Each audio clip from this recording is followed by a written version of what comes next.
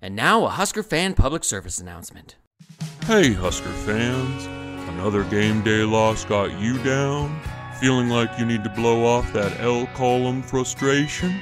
What better place to go than Twitter! I'm gonna log on and do some tweets! Wait, no.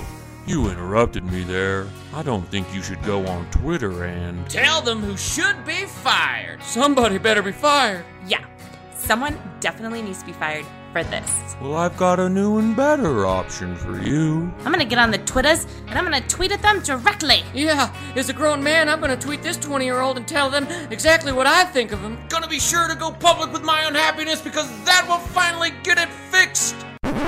Oh my great-grand island, no! Man, does this sound like you?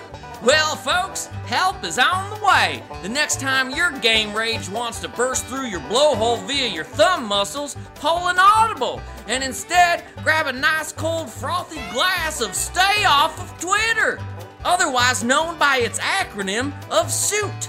That's S-O-O-T. Stay Off of Twitter.